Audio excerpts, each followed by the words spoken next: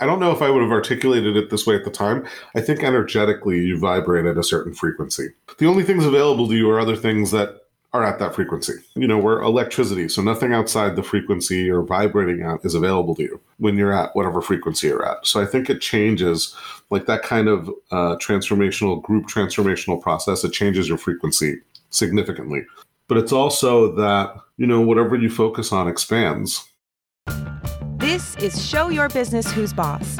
Listen in on behind-the-scenes, unfiltered conversations with my favorite business owner friends who take charge and make their businesses work for them.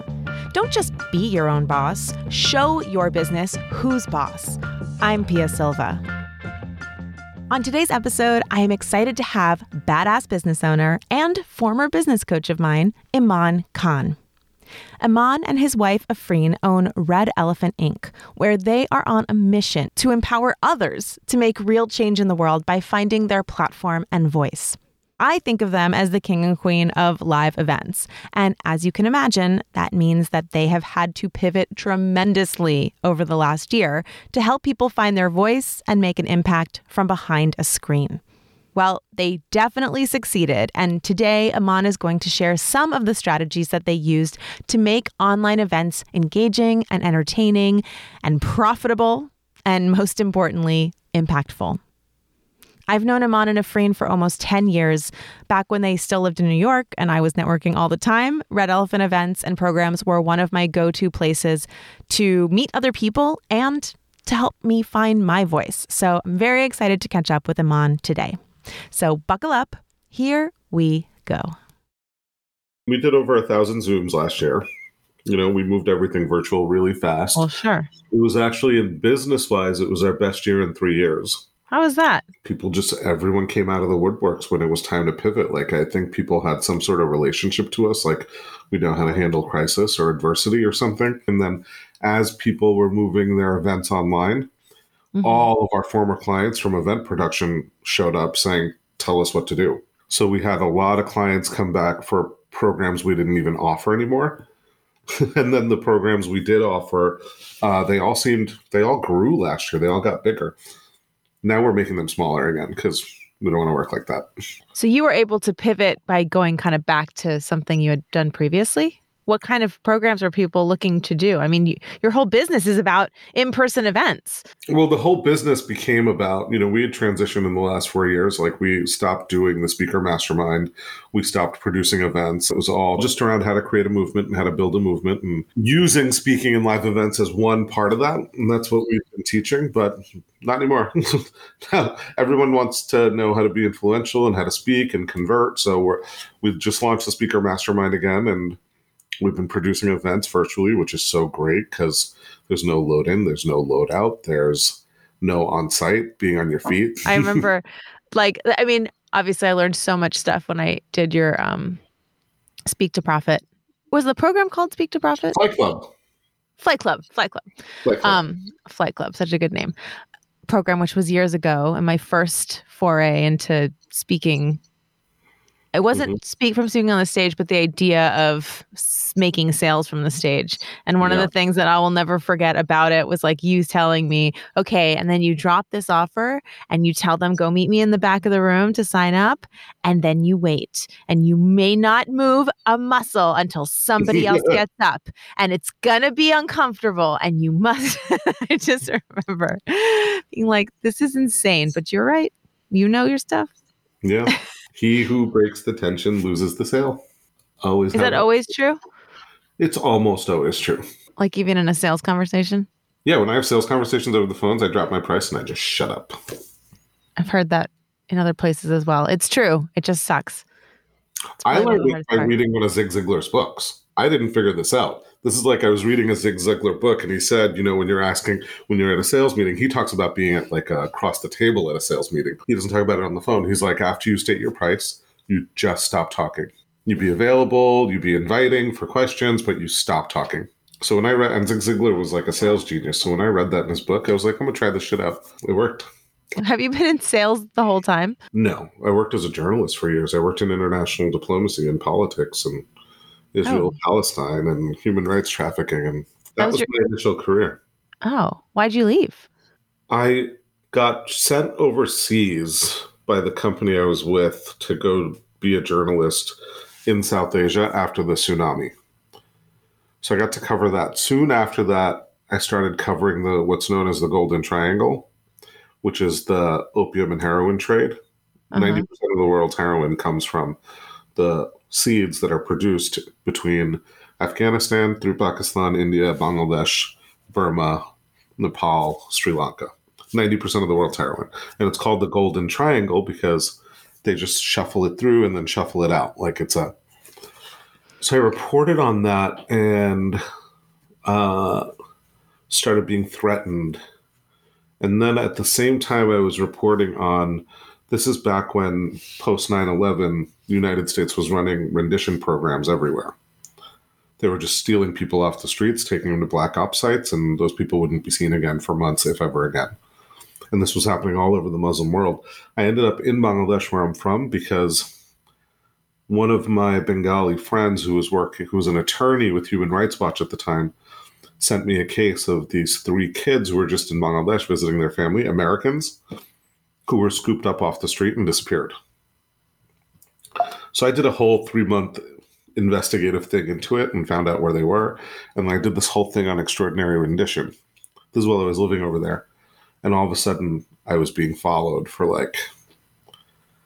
I was just being followed. There was nowhere I wasn't go where I wasn't being followed. Wait a second. You found them? We found where they were taken. I never found them. Oh. But we tracked it all the way to they were in Egypt. We don't know where in Egypt. We don't know. And at the time, why it was a big deal is because it was unknown that the United States even had black ops sites in Egypt. They knew they had them in Germany. They knew that one existed in Guantanamo Bay. They knew one existed somewhere in sub-Saharan Africa. I don't remember where. But there were these known black sites where they were taking people. And then Egypt wasn't on that list. But we tracked it to Egypt. And when we published about it, I just started being followed. By who? We think it was Indian intelligence who was in cahoots with the United States at the time. Enemy of my enemy is my friend. Okay. They're very anti-Muslim in India. That's off the chain right now. They're trying to strip citizenship from Muslims in the country who they're saying weren't there pre-1940. It's a whole thing. Anyway, long story short, all that happened. And then my dad had a quadruple bypass. I was actually supposed to fly to an Indian university to do a lecture on this the following week. And I didn't because I had to fly home because we didn't know if my dad was going to make it. And then while I was home for my dad's bypass, randomly, I don't know why, within a week or two of being home, me and a friend started dating. I was going to say, when did a friend come into the picture? Oh, so then it was yeah, not going to go back and leaving, not going back. Yeah.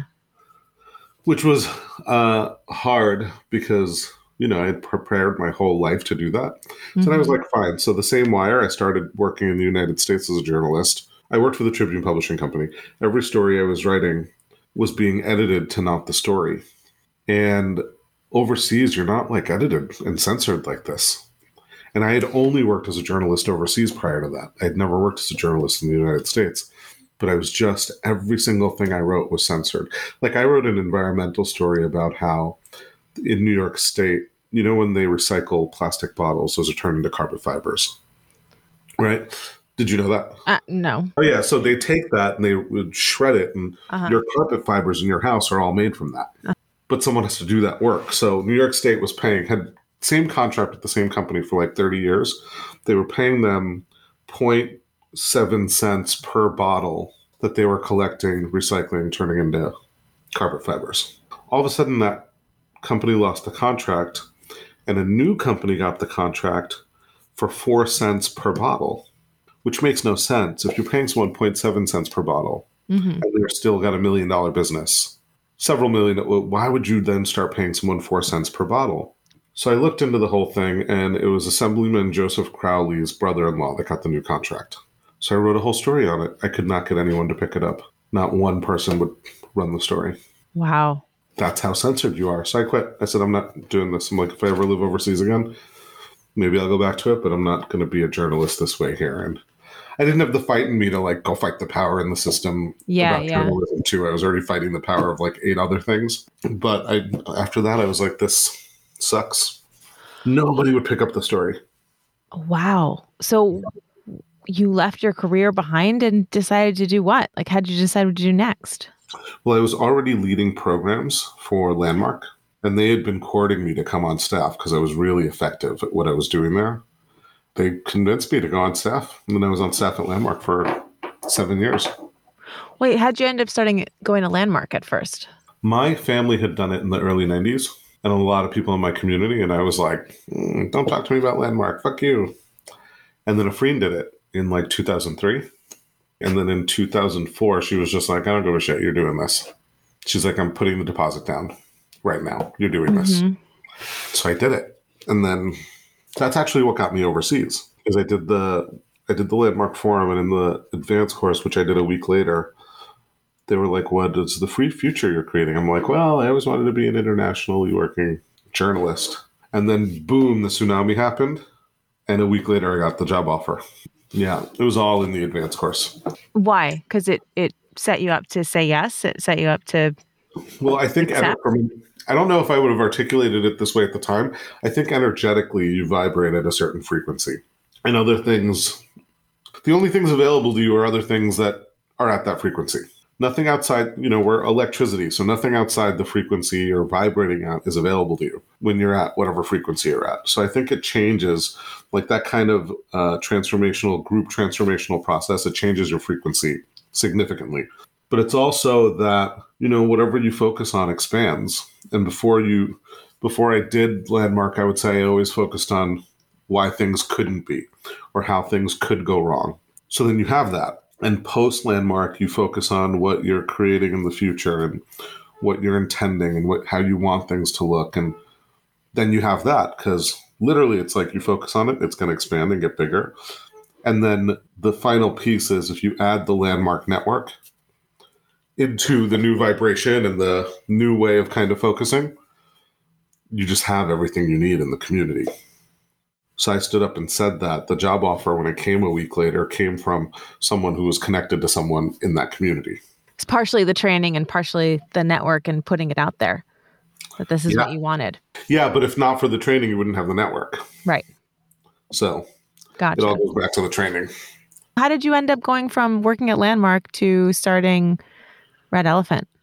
Or was that the first version of it that you started? Red Elephant was the first version of it. Yeah. And Afreen did not want to go back to corporate America with a child. We didn't want a nanny. We didn't want to do daycare. We didn't want other people raising our kid. No offense to anyone who does that. Yeah.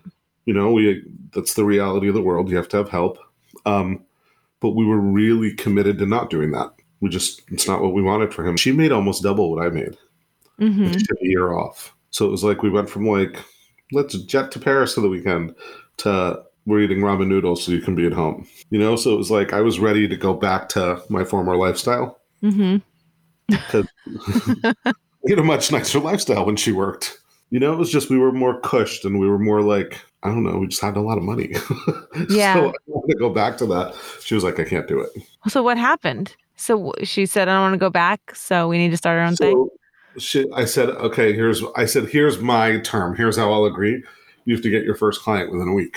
Because that way, in my mind, it was like, then she'll see this isn't going to be easy. Mm-hmm. Homegirl got her first client that day. She was like, yeah, you want to watch something? Watch this. She got her first client that day. I was like, okay, I got it. And what was the client for? Like, what was the...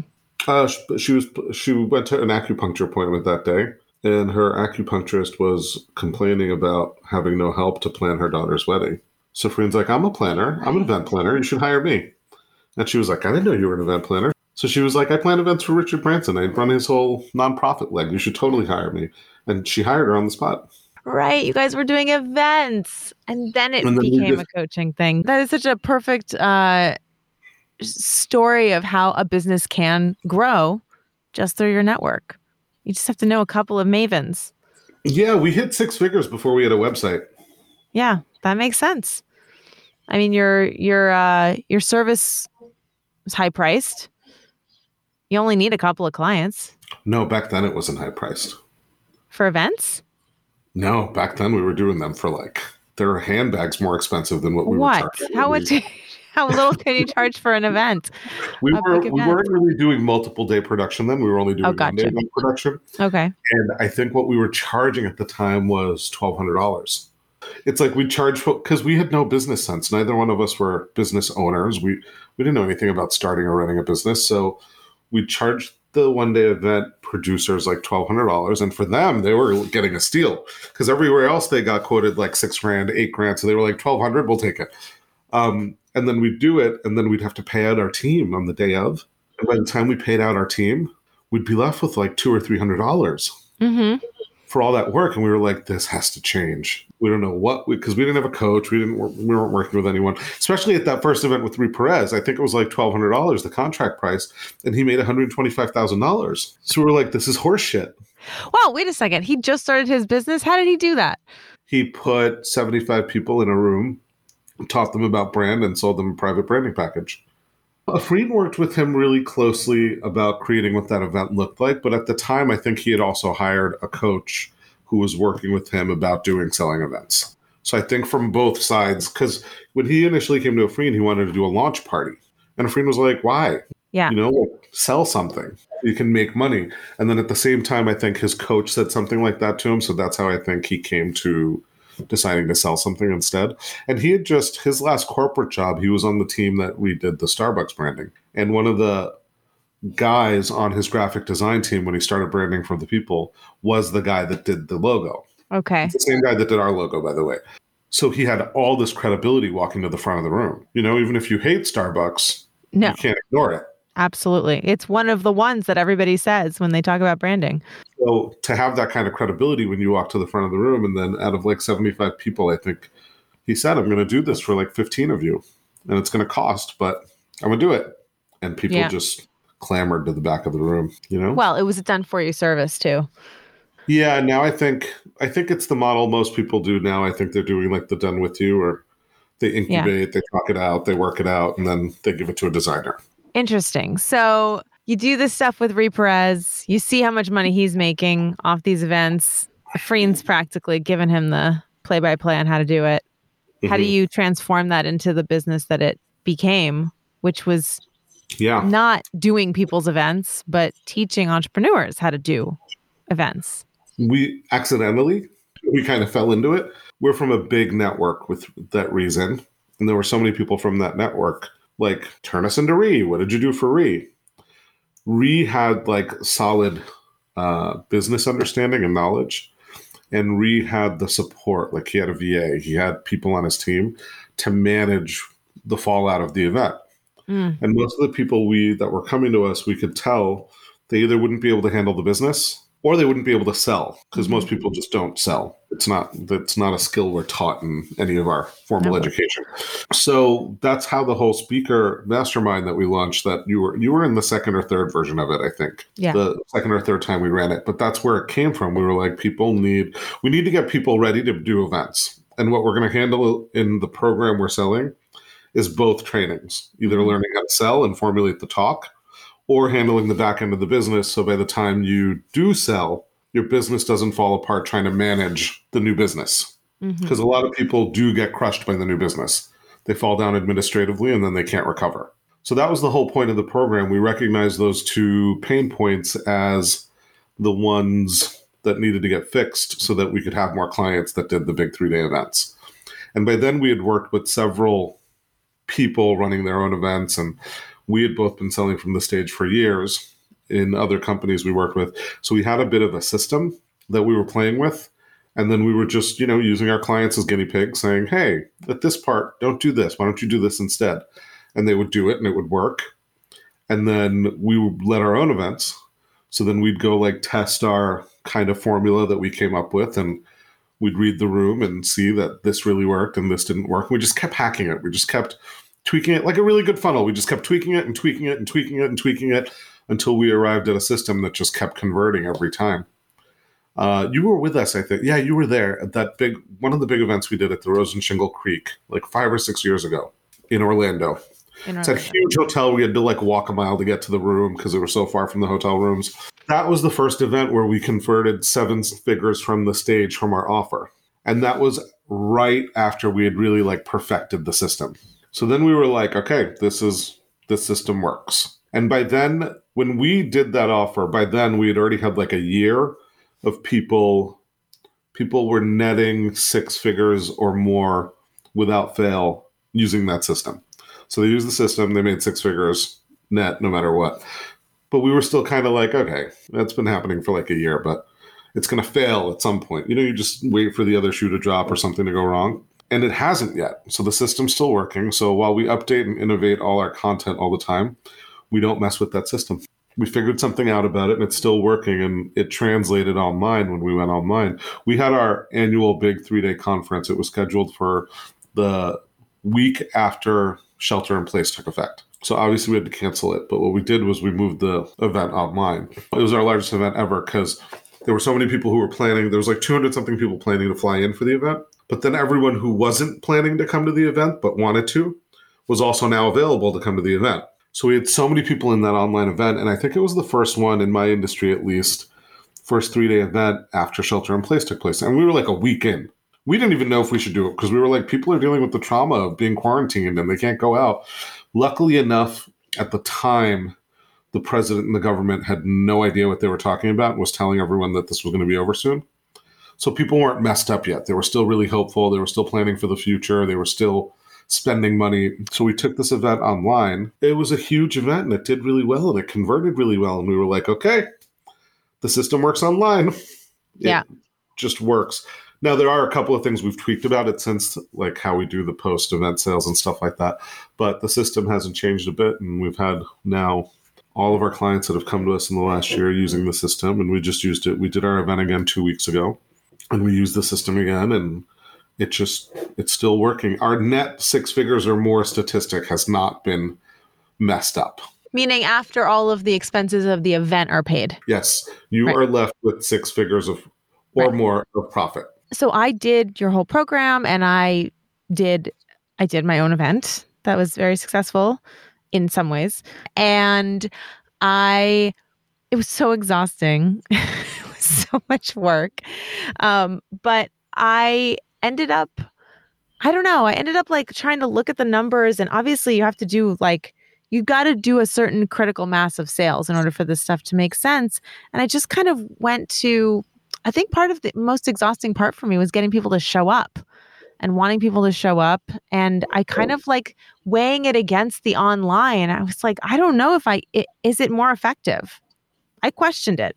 And I ended up going online more so because I just thought, God, the overhead in events is just so big, and there's the energy, the output, and the needing people to show up.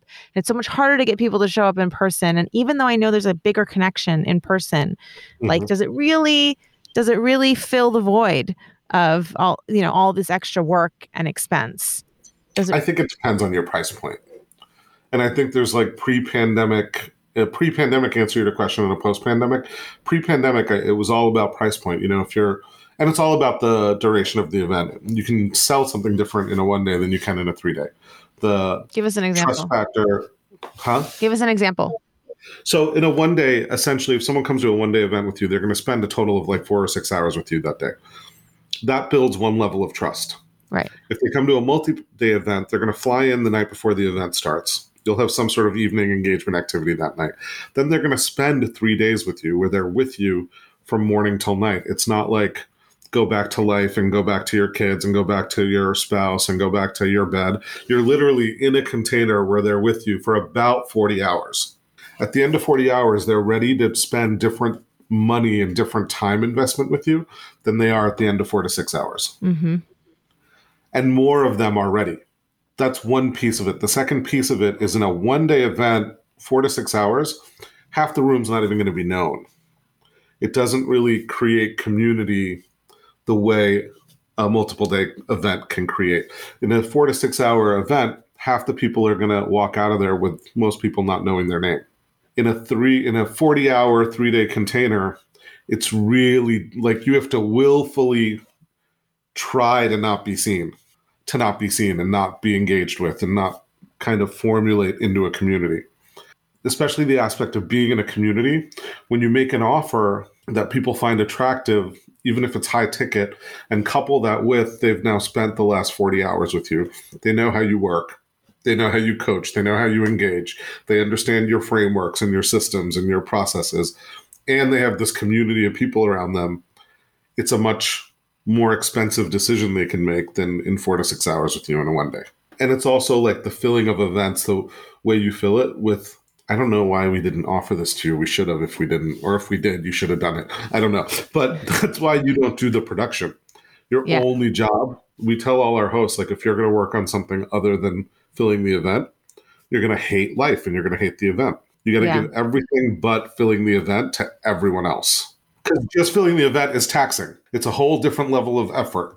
But it's rewarding and you don't really mind it when you're not trying to find a venue and trying to find a caterer and trying to find the AV guys and trying to find, there's like the million things that go into an event. I find when I have to do both, I get resentful about one or the other. I hired Kathleen. Kathleen took care of a lot of it, actually. It was just filling the event and like preparing for and then delivering the content. And I ended up trying to make my life easier. I was like basically the only content, and that did not make my life easier. That made my life much harder. By the end of this event, because it was like all day, right? Like it was like 9 to 5. I remember by like 4 o'clock, I'm like standing there in my heels, like feeling like I'm going to faint and I'm dizzy. And I'm like, Pia, you can't like fall down right now. You have to finish this. Yeah. You have to finish this speech and you have to do it strong. It was so exhausting. Well, energetically, it's a lot, when you're the container for like 75 people. How have you translated that? Like, what have you learned translating that online? Can you create that same kind of connection and community that you are creating in a 3-day event? Can you do that online? I don't know. I think so, but I'm not sure yet. I don't think it's been long enough. The truth of the matter is when people it's just a different thing. Now we're more in a volume format than we are in a high touch format. High touch, you've seen us drop them. You can drop $18,000 offers, $25,000 offers. And because there's so much touch and trust and engagement, people are willing to invest. Mm-hmm. The bottom line is when you or I are on a Zoom call, we can easily turn the camera off and go run and see what our kid is doing. We can easily turn the camera off and mute ourselves to take a call from a client.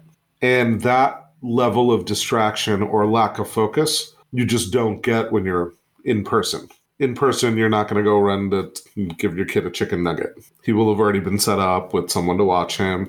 In person, if your client calls when you're in the meeting room, you're not going to answer the phone in the middle of a general session. So there's these things that we'll do and engage in when we participate online that we just wouldn't do live, which I think distracts how much touch there is between the host and whoever's attending the meeting. But what we've done to counter that is we're not teaching the content in a way in which it's sit there and learn from me. This is what the assignment is. And then we put them in breakout rooms of 2 to 4 people. And then we have our coaches, our program coaches and our team jump room to room to work with people. And we've been doing this for a few events now. We just did it 2 weeks ago. And I mean, if you go onto our Facebook page or into the Facebook group, you'll see people say that this was the first time they had that experience of being intimate and in community at an event since the pandemic started. And I think it's because we're using the breakout room so much. I think when they stay in the general session room and there's 300 of them, they're just one little tiny box on a screen. When they go into a breakout room and there's 2 or 3 of them and they're connecting in that way again and having to be face to face, I think that's the only place I know of where the laptop isn't an issue. It's not a barrier. But in the general session room, it's a barrier for sure. Yeah, that's interesting you say that because I've actually had that experience recently coaching a big group of people and trying to engage people and realized I needed to put them all into breakout rooms. And even if I'm not in the breakout rooms, just having a smaller group and being able to interface is forcing people into engagement. You're right. Like it's like we don't want to. I'm totally guilty of that. When I'm on a Zoom with a bunch of people, I'm constantly turning my video off and like taking care of things because my attention span is zip. Exactly. Well, it's hard to, in our defense, I'm like you, it's hard to have attention span on a device. Like, just fries your brain. It does. So I get it. But no, the breakout rooms are genius. So many people at our event a few weeks said, oh my God, Afreen and Iman, you were awesome. We came because we heard of you. But those breakout rooms where you weren't That's where the jam was, like, and we're like, great, that's the best news. Wow. I think the other thing, Pia, that really made a difference for us is this time we didn't shoot it from our office. One of our colleagues, his name's Mira Beck, he produces events he's one of the big event producers on the AV side for all these coaching events for the last 10 years. Mira literally gutted his whole second floor and created a studio with 6 different sets in it. And then like you stay at his house. So we went to Tampa, we stayed at his place, and we shot the whole event from the studio. And it's like set up with like 12 screens, and you have the whole audience in front of you and your confidence monitor and your everything, right? And I think for us, there was a pretty significant state change between sitting at a desk and being in front of a laptop to actually standing up and leading like we would have on a stage in front of an audience. It completely, I think, refocused and reoriented the way in which we had been leading. Because I also had the experience of leading an event like I would have if I had been leading an in-person event. And I hadn't had that yet since the pandemic started, but I think it went really effective because just how we closed out the event and how we've been closing since the event, we're already past where we had targeted to be. Wow. So that's a great point. So really, yes, we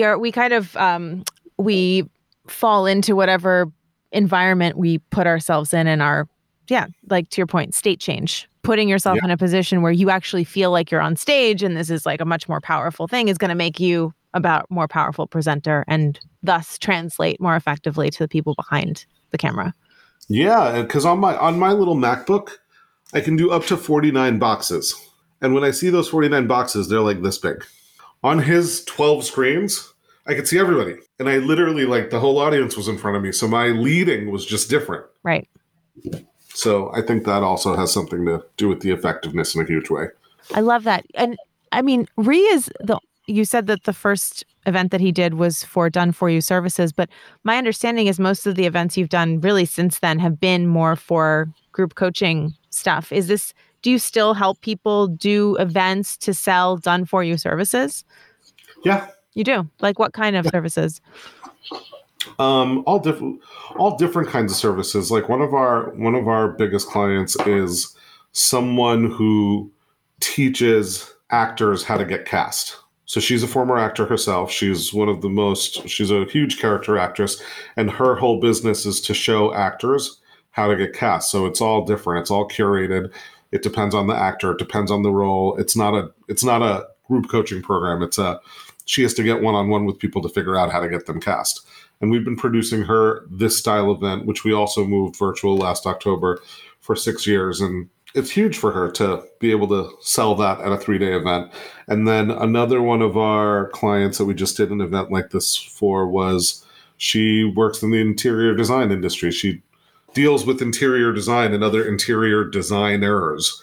Mark Porteous just did his event, and his event isn't about coaching, or there's no coaching in it actually at all. It's all about creating an affiliate alliance. So that his offer is actually an affiliate partnership for a year, where he curates all the different partnerships in the community and who supports whose launch and who supports whose event and stuff like that, so that it can kind of magnify everyone's individual marketing and selling effort. So there's a lot of different products and services in the industry that we've sold, but all the high ticket stuff is probably more, other than the branding.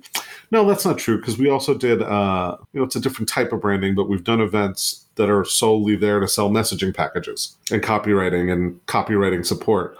So it might not all be coaching. Most of it's related to the coaching business, even if it's not. Or there's a coaching element to it. It's kind of a hybrid. Sure. Nah, I mean, the messaging event wasn't really a hybrid. Just Done For You. It was just Done For You. Reeves was just Done For You. Amanda's was pretty Done For You. I think it depends. I think it also depends on how comfortable you are selling, because the Done For You is usually starts around the 20 range and goes up to like the 40 to 50 range. 50,000. Yeah. So you have to be okay making an offer that starts at $25,000 from the stage, which most people, when they initially think about, they like fall out of their chair or faint because they can't think of selling that kind of a program from the stage. I think why people think there's so much group coaching sold in this format is because most people are comfortable selling at a much lower price point. and the lower price point equals group coaching. You can't sell $25,000 programs as group coaching. Well, you could, but it's probably not going to be very effective. Right. Well, if it's over a course of a year. I don't know, because group coaching is you don't get individualized coaching. Yeah. I don't know. I'm in a $30,000 group coaching program right now. A $25,000 group? 30,000. Yeah. Yeah, I wouldn't do that. But there's so much, but it's an organization. Like there's there's lots of group coaching, but there's also lots of calls. So you get individual attention whenever you want. How did you purchase it? Well, I'm an easy sell. I'm on, on a sales call, but I was like ready to buy it when I got on the Yeah, but you didn't purchase it as an offer from the stage. No. Yeah. So I don't know that. I don't know how well a $30,000 group coaching program would convert from the stage. I always thought Suzanne Evans stuff was that price point. It was when I did her first program, it was a $10,000 offer from the stage. Okay. In my 5 years with her, that same $10,000 offer by the time I left, she was selling by the time I left probably for 16. And that was for a group coaching program that included private coaching. It was limited. You only got like 1 call a month or 9 for the year, something like that. I don't remember, but you still got private coaching, which justified her higher price point. Right. When I went into her private mastermind where she was my coach and I talked to her 2 to 3 times a month, I paid her $48,000 a year. Well, I'm just curious because like events are, any small business marketing their services, whatever they are, it's like you got to go all in on certain strategies. And to me, like you can go all in on events, but that's what you should do. It's like, your coach, your acting coach as an example. It's like, it sounds like the event that she does with you once or twice a year, that's a big chunk of her business. Yeah. Well, and we do 4 events, smaller events leading into that one event. Okay. So this is like the whole her marketing strategy all year is like, we do these 4 events and move into this big one. I make the certain sales and that's where I make my money. Yeah. And it grows year over year. It grows like the smaller events grow, which leads a bigger event to grow. Yes. And then as it grows, she's able to scale and leverage herself out of the business more and more. She's got a whole team of coaches now. And gotcha. That's a great point. This is the kind of stuff that you need to do over and over and over again in order to build momentum and learn from your mistakes and learn from what worked and what didn't. Like you said, I mean, it's a perfect summary of how everyone should build their business, I think, which is, we did it and then we saw what worked and we tweaked it and we did it again and we did it again and we did it again and we perfected it. And that's how you build a $1 million business. It is. I would say the year we went to 7 figures, everyone's like, how'd you do it? How'd you do it? How'd you do it? How'd you get to 7 figures so fast? I would say it was from everything that failed. We failed so much that year. If I had to honestly estimate what percentage of what we did worked, I would say it was under 25%. Everything else failed. But the 25%. How are you defining fail and success? I'll give you an example. This is in the days of live streaming. Before Facebook Live was a thing and live streaming went insane. Back then, to do live streaming, you had to go to a studio and you had to have a live stream channel. And you had to broadcast on the live stream channel and you had to insert WordPress into the live stream channel to be able to put up your links. And there was a whole process to live stream that isn't today's process. So back then, we would do launches over live stream. So we did this in 2012 or 2013. We did this multiple affiliate launch with all these people. We were selling our event product. It was an event in a box. It was called Everything But the Stage. We had 40 affiliates. We had like 1,500 people opt in. And then we had 394 people show up live to the live stream. Now, the offer we did for our product was normally $19.97, but we were like, it doesn't cost us anything. Let's just give it away and see if people, comes with a program, comes with some calls with Kevin, who was our guy at the time, before he moved to Japan and got married. But we were like, okay, we're going to sell it for $5.97. So we did this launch stream. And doing a live stream at the time costs about $10,000. You have to understand. So we did this live stream. We sold it for $5.97. And you have to understand, we in person convert around 35 to 40% regularly. There's 394 people on the live stream. 2 people purchased. So two people purchasing a $597 product means we just made back less than $1,200 of the 10,000 we invested. Plus all the time. Plus all the time and the investment and the team and everything, right? So we're like, okay, fuck that. We're going to do this again and we're going to get it right. Sorry, I curse sometimes. We're going to do this right. We're going to do it again. So we surveyed everyone who was there and said, why didn't you buy? Like, what was the thing? Every single one of them said it seemed too good to be true. How could you be packing that much value, that much this, that much that much coaching, that much program into $597? They all felt like it was $597 because as soon as they got in, they were going to be bumped with upgrade to this and upgrade to that, and that we were going to make money on the back end from it somehow. That's how a majority of the people felt. Wow. We weren't going to, but that's how they felt. We did the same exact live stream 30 days later, less affiliates, because they didn't make money from the first one, so why do they want to affiliate again? Less affiliates, and we had 180 people on the live stream the second time. Same offer. I didn't change the offer one bit, except this time we decided to charge $14.97 for the offer, the program, and everything. Didn't change a single aspect of the offer. Soon as we dropped the offer, like 45 people went to the cart and bought the offer. Wow. On the replays, I think 13 or 14 people more bought the offer because there was no question of value. It was a really great lesson for me because it taught me how much underpricing something can mess with its value, right? It was a big, big lesson for me. But at $597, we had 200 out of 394 people buy. At $14.97, ultimately we had 58 out of about 180 buy. Wow. And the only difference was the price. The only difference was the price. That's amazing. In fact, the first time was more produced. We had hair, we had makeup, we had studio lighting. The second time was less produced. We did it out of our living room. That could have been it too. At the time, I don't think it was. I mean, it could have. I don't think that's what it was at the time. That's a great story. I would call that, let's just say it was the price, because I absolutely think we know that happens, and you've got some really good stats there. Two out of 400 versus like 50%. That's crazy. Yeah. That's amazing. Okay, so the lesson is price is relative. Don't overprice your shit. I always tell people that you are losing as many clients as you are not losing by pricing it affordably. You think you don't want to be too expensive. Like, there are plenty of people who do not want to buy things that are too cheap because they don't believe the value's there, and they shouldn't. Yeah. I grew up like that.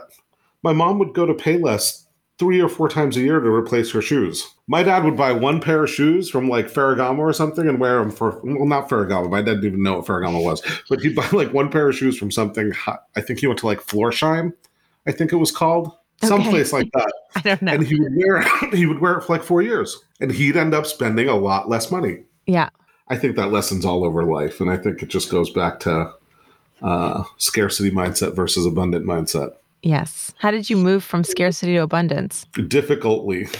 I was raised by immigrants from Bangladesh, which was the poorest country of the world at the time when they moved over here. I grew up in a conversation about there's never money for that. We'd be like, can we go to McDonald's? There's not money for that. And how I moved was I realized, because Afreen did not grow up that way. She grew up in a very much abundant mindset kind of household. After we got married, the constant chasm between us was she was a yes to everything and I was a no to everything. And we worked on that. And then we had a son and she was a yes to everything and I was a no to everything. And then we worked on that. And then we had a business and she was a yes to everything and I was a no to everything. And you find out, for me, it was watching how, and we deal with it today. Some of the stuff never goes away, but watching how constrained she would get at her ability to create and innovate and do things, and actually seeing how that impacted her was the only thing that really had me go, okay, what am I doing here that's producing that result? Because Afreen, she's very laid back. She's very chill. She's not fussy. She's not difficult in the ways I am. I'm way more difficult than she is. So when she gets like that, it's like, what would have her get like that? So that was watching kind of the emotional impact of scarcity mindset on my wife was a big deal. And then as my son started to get older, watching him absorb some of my conversations for what's not possible versus her conversations for what could be possible, I noticed he was, by like 6, he was pessimistic. And I was like, that's not, where's he getting this? At first it was a mystery, of course. Right. Why is he this way? Wow. And so Yeah, so it's something I actively worked on and still work on. I still, my gut reaction, Afrina will be like, I need $500 to go do this. It's $500. And, $500 for any growing and decent sized business is like, should be some level of disposable income. Absolutely. But she'll be like, I need $500 for this. I'll be like, no, we don't need it. Like my gut reaction is like, so it's still a work in progress. And it's just, some of that wiring, I think the job is not to fix that wiring. I think it's to catch it and then do something different. I love that. I think that's really helpful for anyone to hear too, because everyone's got some pieces of scarcity, some much more than others. And we're all... Yeah, it's a part of our acculturation. It's the conversation we're in. We're kind of born into it. Absolutely. But I think the more we work on it, especially as entrepreneurs, the more our businesses will thrive. Because if everything is a no in your business, you're never going to grow it, right? Yeah, absolutely. Absolutely. To learn more about how Red Elephant can help you make a bigger impact in the world, go to redelephant.inc.com and join the herd. One thing that shouldn't have surprised me, but did, was that all Iman had to do was raise the price of his offer at one of his events, and all of a sudden, the sales started coming in.